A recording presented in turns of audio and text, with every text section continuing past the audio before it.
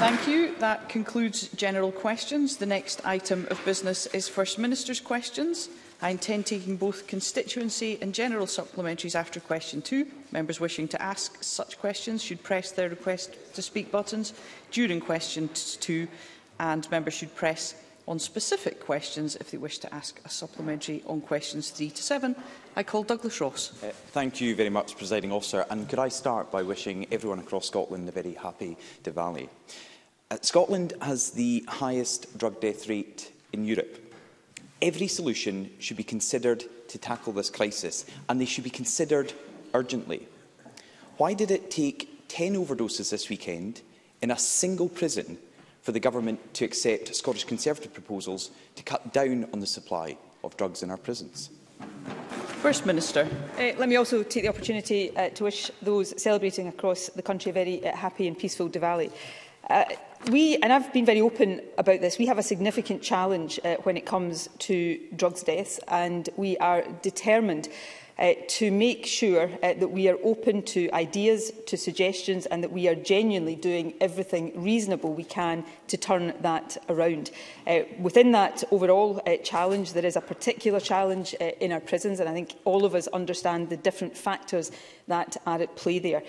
So I would hope that across this chamber we could come together to welcome the ways in which we are seeking to change past practice, to recognise where perhaps we should have done things differently in the past and do them differently in the future. I hope that there is an appetite to build consensus on this, and to that end, as I've said to the leader of the Conservative Party before, I am open to suggestions, including, of course, as I've said many times in the chamber before, considering the wider proposals that have been put forward in the proposal for draft legislation that the Conservatives have brought. So I continue to be open-minded, and we will continue to seek to do the right things, backed by investment, to turn this situation around. Douglas Ross. The First Minister said she's been very open about this issue, and she has. She's accepted she took her eye off the ball with Scotland's drug deaths. But the eye is still off the ball, because for months we have highlighted the issue of drugs reaching prisoners through mail, and we offered a solution. Russell Finlay raised this with the Government 5 times over 2 months. When it was raised in this chamber with the Drugs Minister, Angela Constance, she said, and this is a direct quote, and I'm reminded that the First Minister just said that we need to work together and be consensual. Her own Drugs Minister said to Russell Finlay when he raised this issue, "Mr Finlay is a big boy now. He doesn't need his mammy to hold his hand. I'm sure he will be able to address any outstanding matters that he has with the Cabinet Secretary for Justice." This is about drug overdoses and people dying. Was that response really worthy of a Government Minister? First Minister. Look, on a serious issue like this, I think people across the chamber would accept, I hope they would accept, I'm absolutely sure they will not agree with everything Angela Constance says or I say on this issue, but I do hope people would agree that Angela Constance in particular has not just been open to different approaches, but has actually taken forward already in her tenure as Drugs Minister many different approaches to try to tackle this challenge. On the specific one about the situation in prisons, and in particular the issue of photocopying of prisoner mail, it is the case that the prison service have taken time to consider, and rightly taken time to consider, the range of very serious operational and legal considerations. That includes taking into account prisoners' rights, which are often determined through court judgments around the handling of their correspondence. That is a fundamental consideration. So they have taken that time, and the Justice Secretary, as he outlined to Parliament on Tuesday, after detailed operational consideration, the prison service now will be implementing this change. I recognise that on particularly issues as important as this, everybody wants to see government operate and move with speed, and I share that view. But when we're dealing with serious issues like this, it is important that we do take the time to consider all of the implications, particularly when those implications are of legal considerations. That's what has happened here, and I hope now people across the chamber who have been calling for this would welcome the progress that we are able to make. Douglas Ross. It's not just Angela Constance. Another Government Minister, Lorna Slater, said recently that drugs are not inherently dangerous. And this week, the Justice Secretary, Keith Brown, dismissed another serious concern that we've raised. Here's the standard operating procedure that prison officers have to work to. It says prisoners have the option to have items contaminated with drugs safely stored and returned to them on their release. Prison officers are telling us that they're having to hand drugs back to the prisoners as they leave. Her Cabinet Secretary refused to give a serious response to this issue. So will the First Minister commit to ending this practice immediately? First Minister. In the spirit of openness, I will certainly look at that. It is the case that prisoners have rights. Often these rights are upheld in courts of law, and we have to consider these things carefully in making sure that we address these things properly.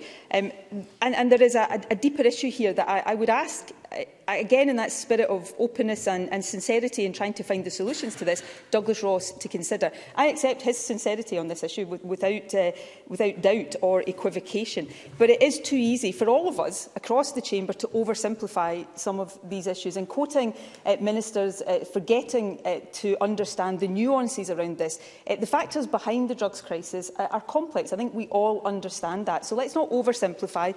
Let's not take quotes out of context. Let's focus on the substance of solutions, as I believe Douglas Ross has been doing on this issue, and try to find maximum consensus. So the particular issue he's raised there, I will go away and look at that in detail, and if we consider there is a change that is necessary and appropriate and possible to make there, then I undertake that we will give that due and serious consideration.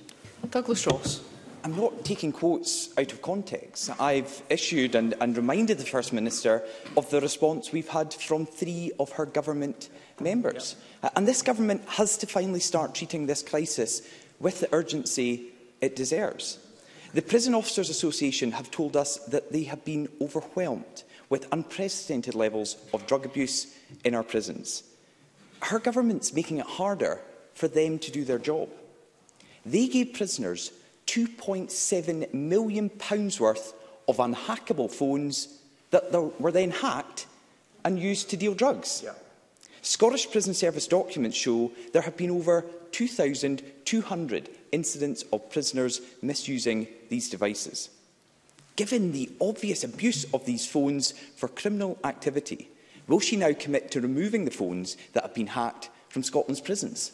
First Minister. Well, on the issue, and can I say we are treating this issue seriously and with urgency. Sometimes there are complex situations and issues that have to be properly considered and thought through, and that's what we will do, because frankly we don't progress anything if we fail to do that. On the issue of mobile phones, I think it's firstly important to remember the context for this. The provision of mobile phones in the absence, during particularly the early stages of the pandemic, of in-person contact with loved ones over a sustained period of time has been vital in addressing the negative impact of COVID in our prisons, not just for prisoners, but also for staff and families, children in particular, impacted by the imprisonment of parents. Now, the vast majority of the over 10,000 phones issued were used entirely as intended.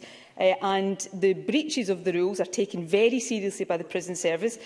Robust monitoring which detected where there were breaches, detected a small minority, around 7% of handsets had been tampered with. That is not acceptable, but it is the robust monitoring that detected that and allowed steps to be taken to prevent that in future. So these are serious issues. They are often complex issues, and I hope all of us will treat them in that way as we face up to and address the issue of drugs deaths in society generally, but in our prisons in particular. Question number 2, Anna Sarwar. Thank you, President Officer. Can I join others in wishing all those celebrating Diwali a very happy Diwali, coming through these really dark times. I think it's quite poignant that families will be celebrating the festival of light. Presiding Officer, this week we have seen emergency doctors tell us that there have been 231 excess deaths due to delays at A&E. That's 231 people who could have survived if our hospitals were properly resourced. The Royal College of Nursing tell us that their members are overworked. We've even heard stories of nurses going home crying and many leaving the profession early. That's because our NHS is 3,500 nurses short. On top of that, our A&E waiting times are the worst they have ever been.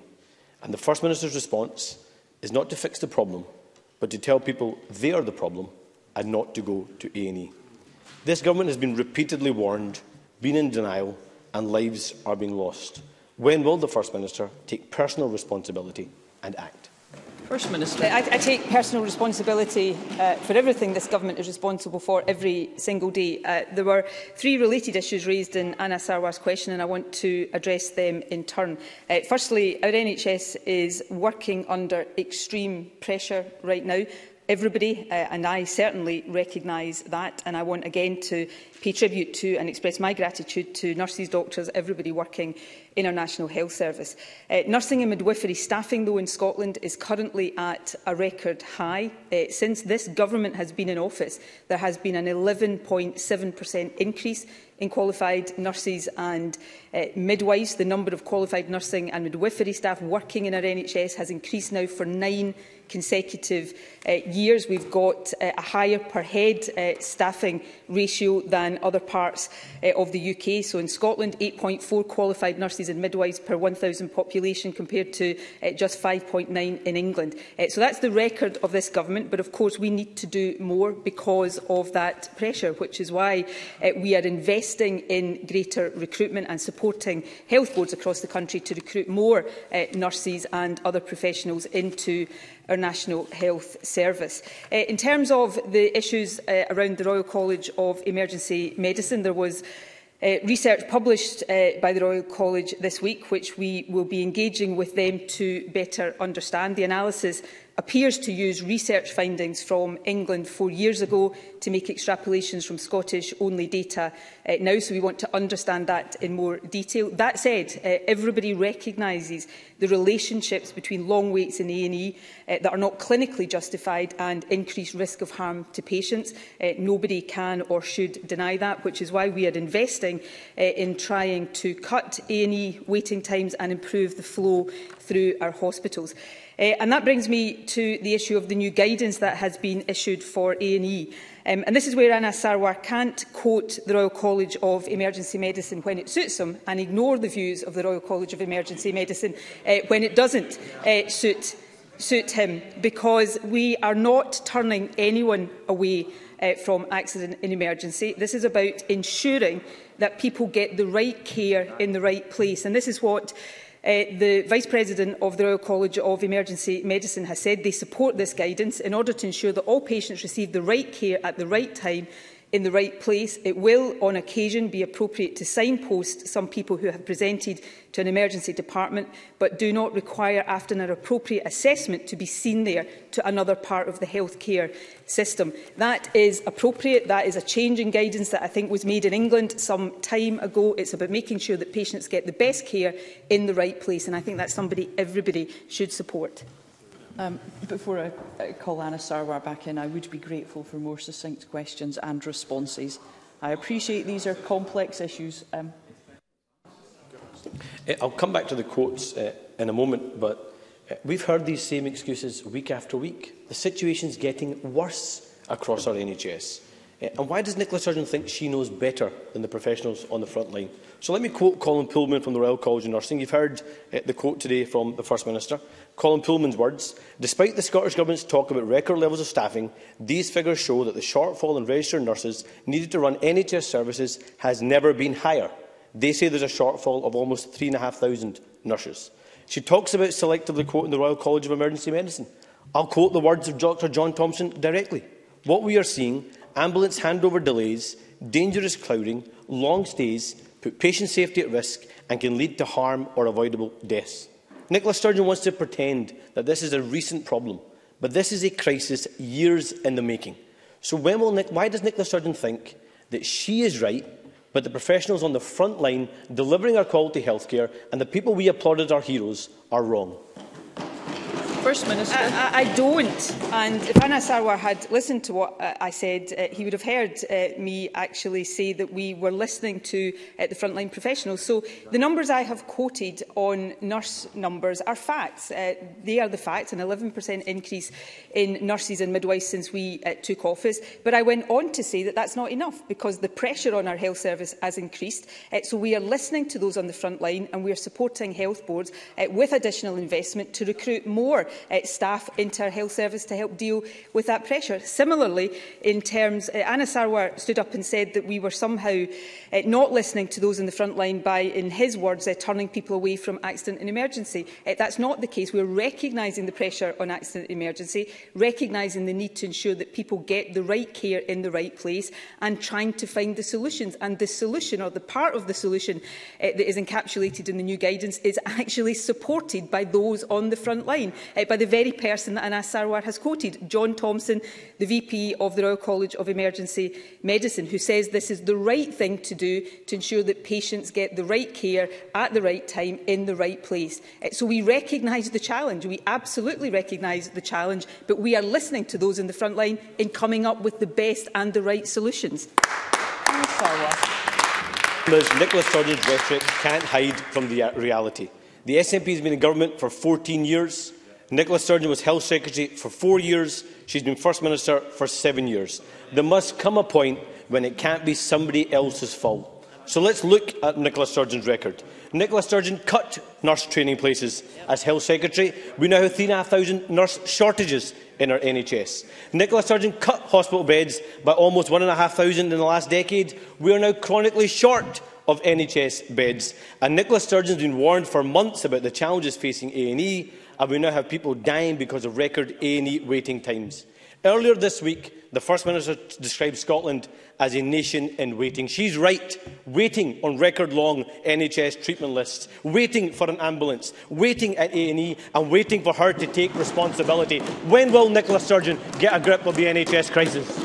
First Minister. I take responsibility every day, and with respect to Anna Sarwar, I've only held the positions I have held for as long as I have, because on several occasions I put the record of me and the ministerial posts I've held and the record of the government before the people of Scotland, and been re-elected with the trust of the people of Scotland to face up to these challenges.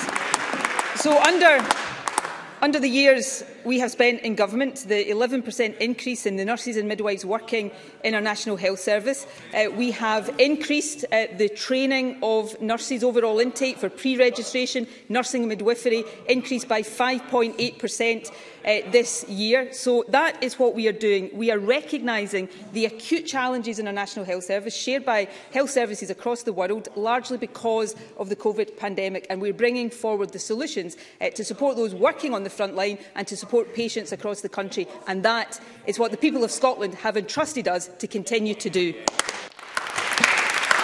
We'll now move on to supplementary questions, and I call Eleanor Whittam. I am sure that the First Minister will share my disappointment and deep concern at the announcement by Rochelle Healthcare that their Guardian facility in Girvan in my constituency will close in 2022 with a loss of 75 jobs over the next 4 months. As a long-established business and employer which provides the NHS with surgical drapes, gowns and tray wraps as well as PPE during the pandemic, I would be grateful to the First Minister for her advice on what the Scottish Government can do to support the very skilled workforce and our very fragile rural economy, which will be hugely impacted by this closure decision.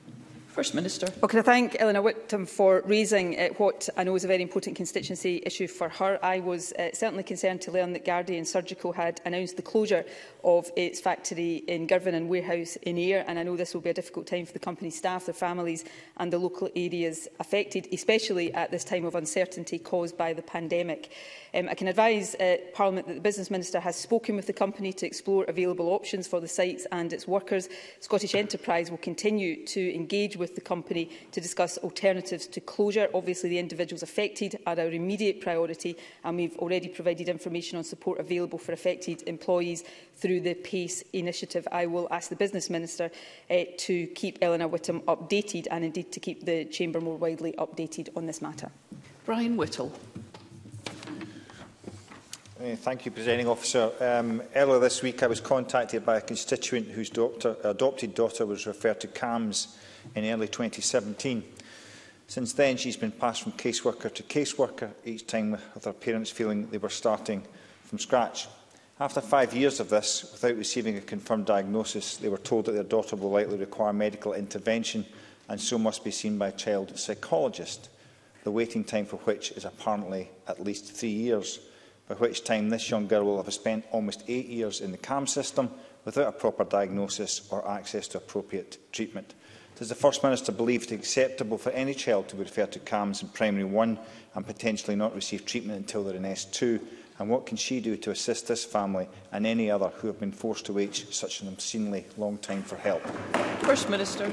No, I don't think that is remotely acceptable. Obviously, I'm not able to comment on the individual case, although if Brian Whittle wants to write to me or to the Health Secretary, we will look into that and liaise with the Health Board in relation to the particular case. I absolutely understand the distress and the added anxiety that will have been caused by that length of time waiting for appropriate intervention.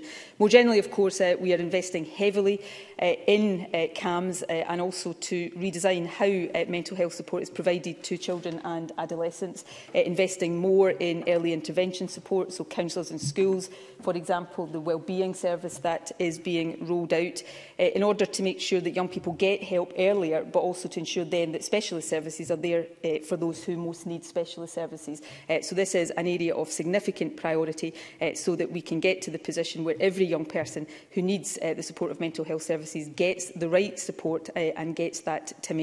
But I'd be very happy to look into the individual case. Call Paul O'Kane. Thank you, Presiding Officer. In response to Anna Sarwar, the First Minister engaged on the RCN report that was published today, showing that this year we've seen the highest ever shortfall in nursing, with over 3,400 nursing vacancies. With vague promises of only 1,000 health and care workers in the NHS winter plan, this scarcely begins to address the challenge. Nurses are saying that the shortfalls add to significant pressure, and that is why they are currently considering industrial action. So can the First Minister tell me when she will engage with the RCN's demands to pay our nurses fairly, and when will she tell our Cabinet Secretary to fix his inadequate recoveries plan? First Minister. The Government engages with the RCN and other unions and professional bodies regularly. The Health Secretary is telling me he met with the RCN as part of a staff-side engagement just yesterday, so that engagement is ongoing. I absolutely recognise the significant pressures that nurses and others in our health service are working under. There are significant recruitment challenges, not just across our NHS and social care, but across our whole economy, exacerbated, of course, by other developments around Brexit. But we are focused on supporting health boards to recruit more people, not just nurses, but other professionals into our health service, and will continue to engage with unions and others as we do so. Maggie Chapman. Thank you, Presiding Officer. The First Minister will be aware of the outbreak of bird flu in Angus and the cull of a flock of birds that is taking place as we speak. Can she provide an update on this issue and let us know what guidance is being issued to local communities? First Minister. Well, this obviously is an important issue and one that I know will be causing concern. A small premises near Arbroath has tested positive for avian influenza. Public health advice remains that the risk to human health is very low. Food standards bodies advise that avian influenzas pose a very low food safety risk for consumers and does not affect the consumption of poultry products, including eggs. In order to limit any further spread of disease amongst birds, appropriate restrictions have been imposed on the affected premises. Public health staff are liaising with others, Health Protection Scotland, to ensure the correct protocols are followed. There were some surviving birds on the premises, and these were euthanised on welfare grounds, with ongoing support being provided to the owner. The Rural Affairs Secretary, of course, will be happy to engage with any member who wishes further information on the steps that are being taken. Jackie Dunbar. To ask the First Minister how the Scottish Government is working to ensure that during COP26 it provides a platform for unheard voices, including citizens, young people and those from the Global South.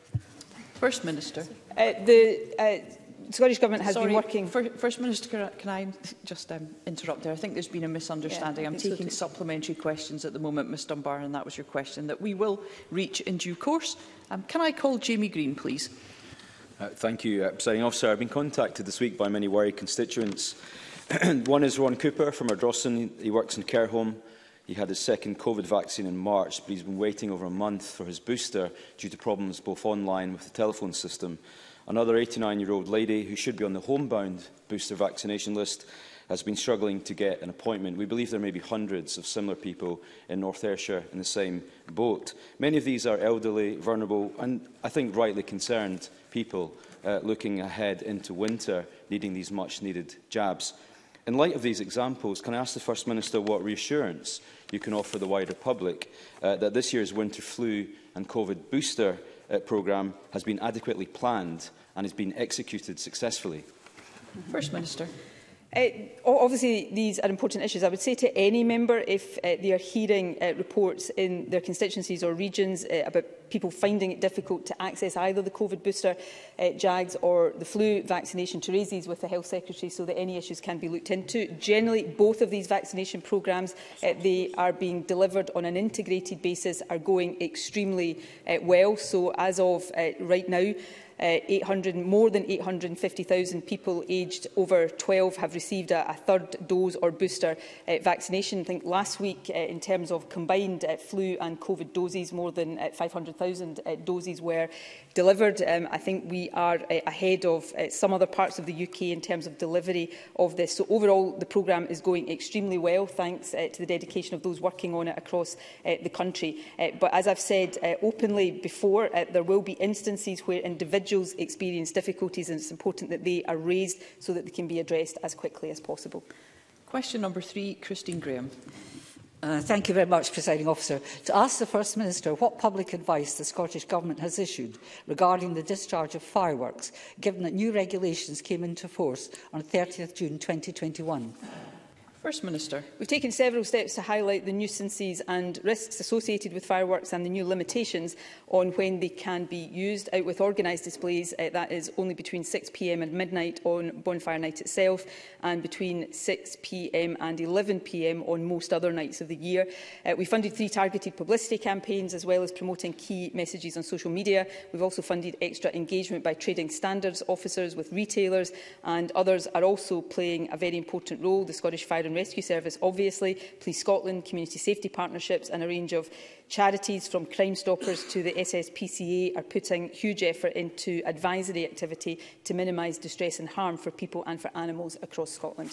Christine Graham. I thank the First Minister for replying. Declare an interest as convener of the cross-party group on animal welfare, and indeed as the owner of Mr Smokey, a rescue cat.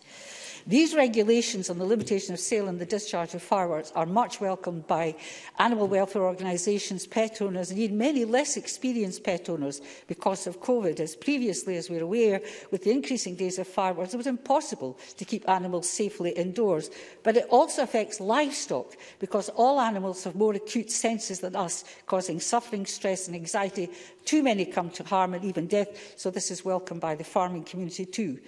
Therefore, can I ask the First Minister, will she advise how the impact of these regulations will be monitored and what the maximum penalties are for breaching these regulations? First Minister. Well, firstly, I very much agree with Christine Graham. The harm that misuse of fireworks can do to animals and livestock is well known and a very serious issue. But misuse of fireworks also does real harm and causes real distress and anxiety to humans in communities across the country. Part of my own constituency has in many recent years been affected by this, and I've seen the distress caused directly. So these changes, I hope, will help alleviate the situation in terms of how we will assess the impact. The new restrictions, we're working with trading standards officers to assess the position. We'll also be engaging with Police Scotland and other partners in relation to the restrictions and monitoring the impact of them. And in terms of animal welfare, we'll also take input from organisations like the SSPCA and the British Veterinary Association, who played a very constructive role as members of the Firework Review Group. In terms of penalties for breaching the new regulations, they are potentially imprisonment for up to 6 months and or a fine of up to £5,000. Of course, for serious misuse, other offences with higher penalties might also be relevant. Pauline McNeill. Every year in the run-up to bonfire night, the Fire Brigade responds to hundreds of calls due to uncontrolled bonfires, as well as the misuse of fireworks, which terrorises communities at this time of the year. And we thank the Fire and Rescue Service for protecting our communities. But as part of my casework in Glasgow, I've been sent videos of fireworks being launched horizontally down streets, causing damage to property, and even trapping residents in their home until either the police arrive or the people responsible move on. First Minister, I wholeheartedly welcome the new regulations and the work that the Minister Ash Regan has done on this. But if this year we see the same patterns in our communities being terrorised by the misuse of fireworks, may I ask how tough is the First Minister prepared to be to protect our communities from the misuse of fireworks? First Minister. Well, I have to say I have developed largely because of the experience in my own constituency, a bit of a zero tolerance to this over the years. I have seen instances like those that Pauline McNeill has outlined in particularly the Pollock Shields area of my constituency. I've worked on a local basis with the Fire and Rescue Service, with the police and others to try to alleviate some of that impact. And I think these new restrictions that are in place will make a difference. If they don't make a sufficient difference, we will be willing to look at going further and being tougher. There is, and I say this simply as a statement of fact, there is a devolved, reserved split of responsibilities, which means that the Scottish Government cannot necessarily go as far as we might like to go. And there has been liaison. My constituency MP colleague Alison Thewlis, I know, has raised this in the House of Commons to try to get more collaboration between the Scottish and the UK Government in tackling this. So we will be willing to look at this if this year's changes do not have the desired impact. But I would say, obviously, people want to responsibly enjoy bonfire night, of course, which is tomorrow. But to say to people across the country to do so responsibly and remember the impact that the misuse of fireworks can have. At best, that is inconvenience and anxiety and distress. At worst, that can be serious injury and even death. And therefore, responsibility is absolutely paramount on the part of everyone. Siobhan Brown. Thank you, Presiding Officer. A few weeks ago, there was a tragic explosion in my constituency in Kincasson in Ayr, where a family of 4 still remain in hospital. Within days, some members of the public let off fireworks, which of course caused a lot of fear and concern to this community. Can I ask what discussions the Scottish Government has had with Police Scotland in relation to enforcing new firework regulation? First Minister. Well, as I have already outlined, the Scottish Government has had extensive engagement and consultation with the police and with other partners and stakeholders over a long period of time now in coming to the new and tighter restrictions that are in place, and we will also continue that in terms of the enforcement and assessment of those restrictions. I certainly appreciate the particular local issue that has been raised. I think any of us seeing the pictures of the explosion in the member's constituency that evening, just seeing the pictures on social media, understand the shock, and therefore there will be particular sensitivity in that area around fireworks this bonfire night. So I will ask the relevant minister to particularly engage with the police locally and nationally on that particular issue, and engage with the member as well. Jackie Bailey. To ask the First Minister what immediate steps the Scottish Government is taking to address the reported continuing inequalities in cancer. Yes, I'm still taking supplementary questions at the moment, but we will get to you in due course. Thank you. I will therefore move on to question number 4. Stephen Kerr. Thank you, Presiding Officer. To ask the First Minister whether Scotland is on track to reach net zero carbon emissions by 2045.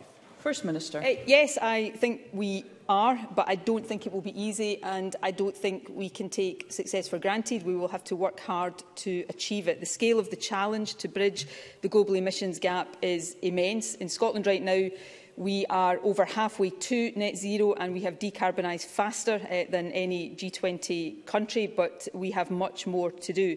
Through our updated climate change plan and associated commitments, we've set out a comprehensive, credible package of policies for reducing emissions over the next decade, putting us on track, I believe, for a just transition to net zero by 2045, and our priority, obviously, is to deliver on those policies. Of course, the recent UK Government decision not to support the Scottish carbon capture and storage cluster does not make that easier and is a serious mistake. I'm therefore today writing to the Prime Minister calling upon him to reverse this decision and accelerate the Scottish cluster to full Track 1 status without delay. Stephen Kerr. The First Minister's climate change strategy stated that local authorities were on the front line of Scotland's response to the climate emergency. But an extensive piece of published research by my own office reveals that the Scottish Government... Well, do continue, Mr. Kerr. You may laugh at this research, but I think you should take it seriously. But research by my own office reveals that the Scottish Government has given little or no support to councils in preparing their plans, agreed no targets, and hasn't even bothered to read them. So why does the First Minister have any confidence that local authority plans will deliver cuts to emissions when she and her government have shown so little interest in them? First Minister.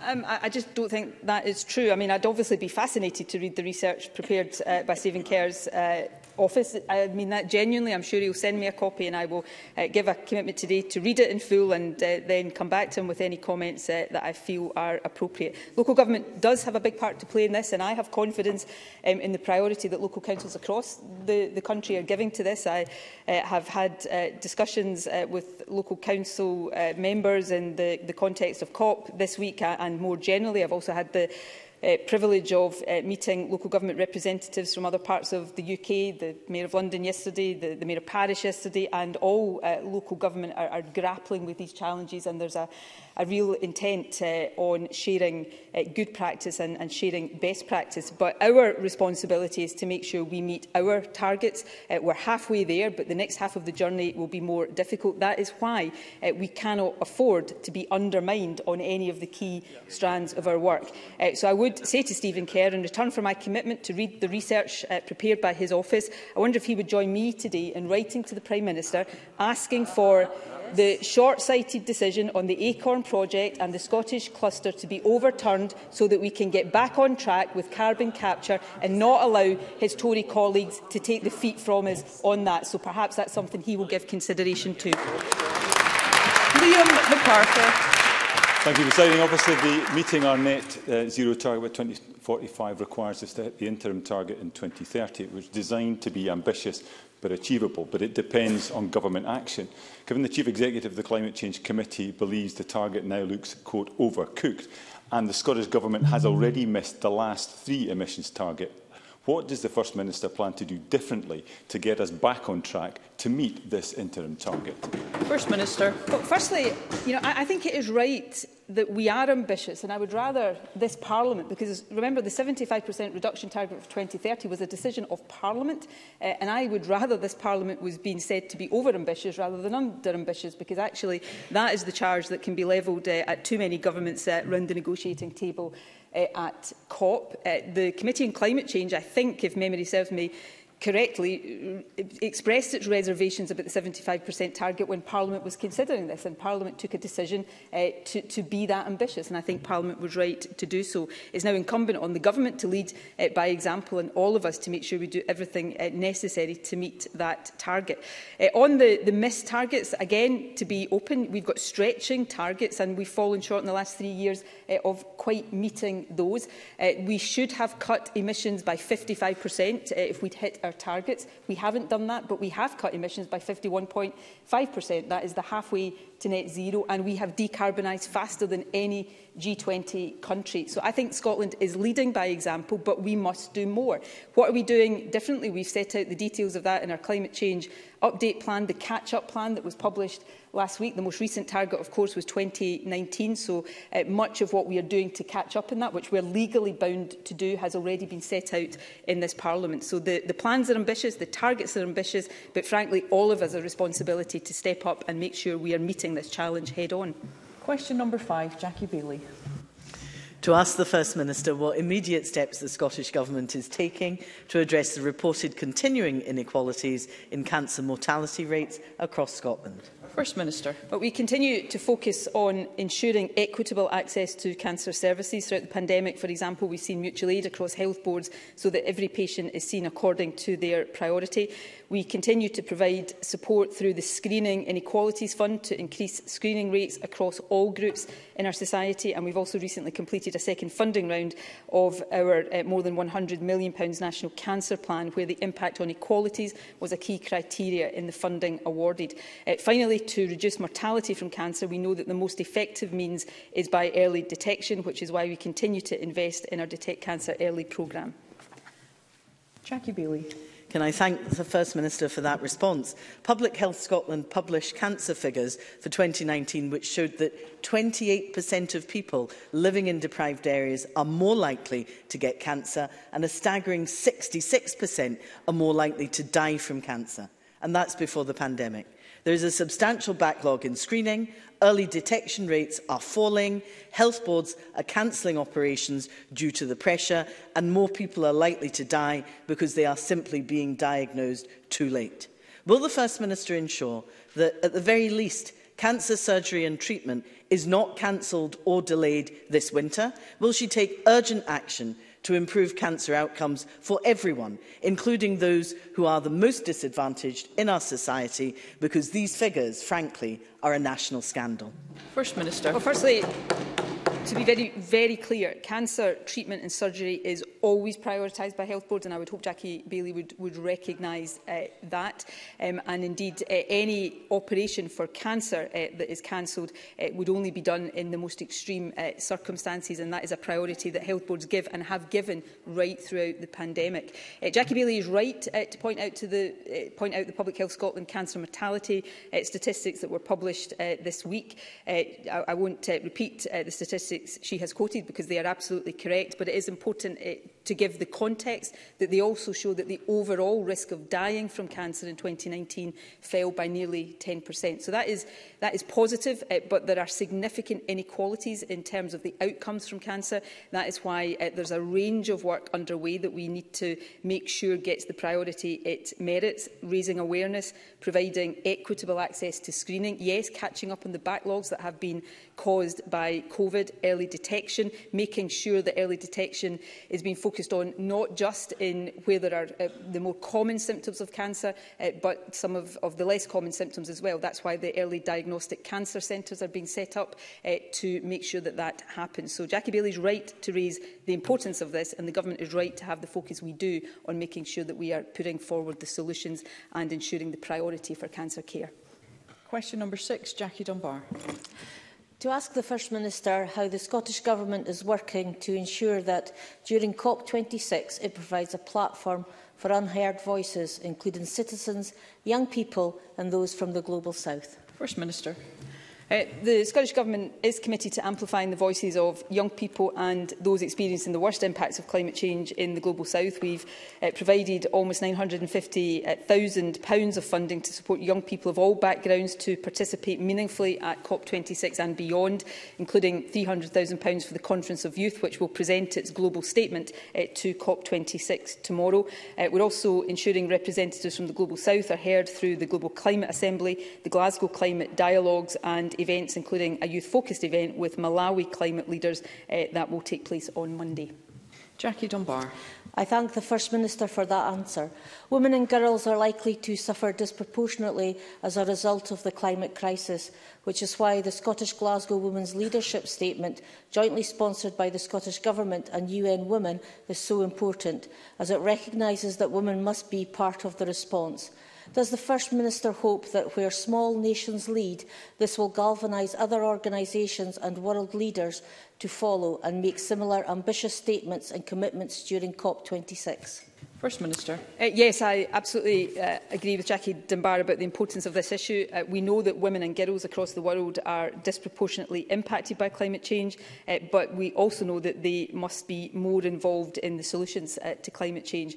So I've been really delighted to work over recent times with UN Women to put forward this Glasgow Women's Leadership Statement that we launched at COP26 earlier this week. Did that alongside women leaders from both large and small nations, and I've been very encouraged by the response since, with more and more signatories from governments and civil society coming forward to join this initiative. I'm also looking forward to taking part in Gender Day at COP, which is next Tuesday, when I hope we will see many more countries coming forward with very strong commitments on gender-responsive climate action.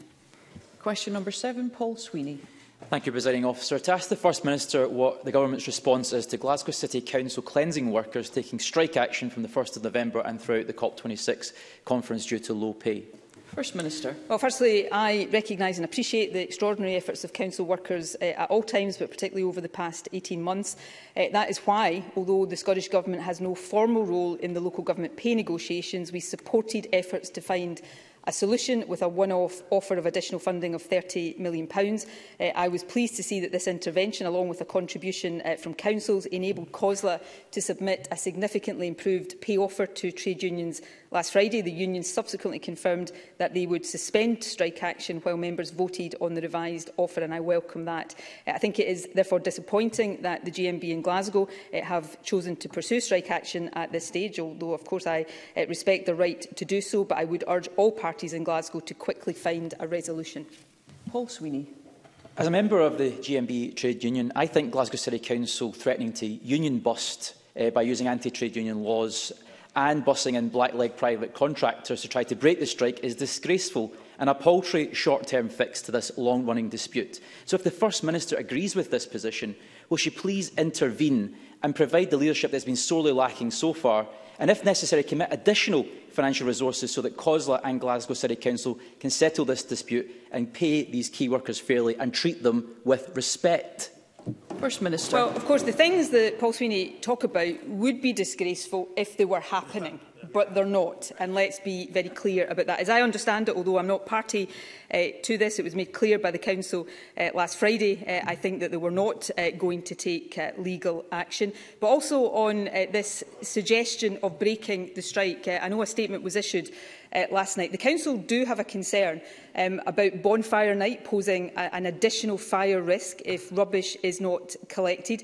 So what they are considering is cover to mitigate these risks. What they are not considering is using contractors to fulfil the regular duties of striking staff. Now, Labour should know all about that because they did do that during the cleansing strike under the previous Labour administration in 2009. So perhaps a bit of reflection on the Labour benches would be welcome. This situation in Glasgow has arisen out of a national pay dispute.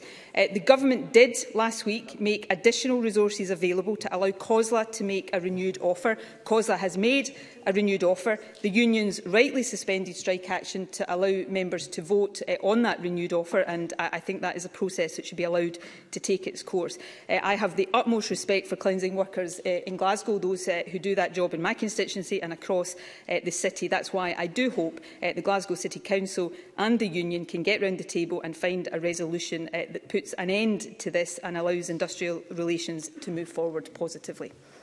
That concludes First Minister's questions. We will now move on to members' business. Point of order, Paul Sweeney. In a point of order, Presiding Officer, it was mentioned by the First Minister that strike-breaking activity took place in 2009. As a matter of record, no such strike-breaking action took place, and the statement issued by Glasgow City Council to this effect today is in fact inaccurate. I'd be happy if the Chair would confirm if that is the case. The member will be aware that the content of members' contributions is not a matter for the Chair. There does, however, exist a mechanism by which members can correct any inaccurate information. Thank you.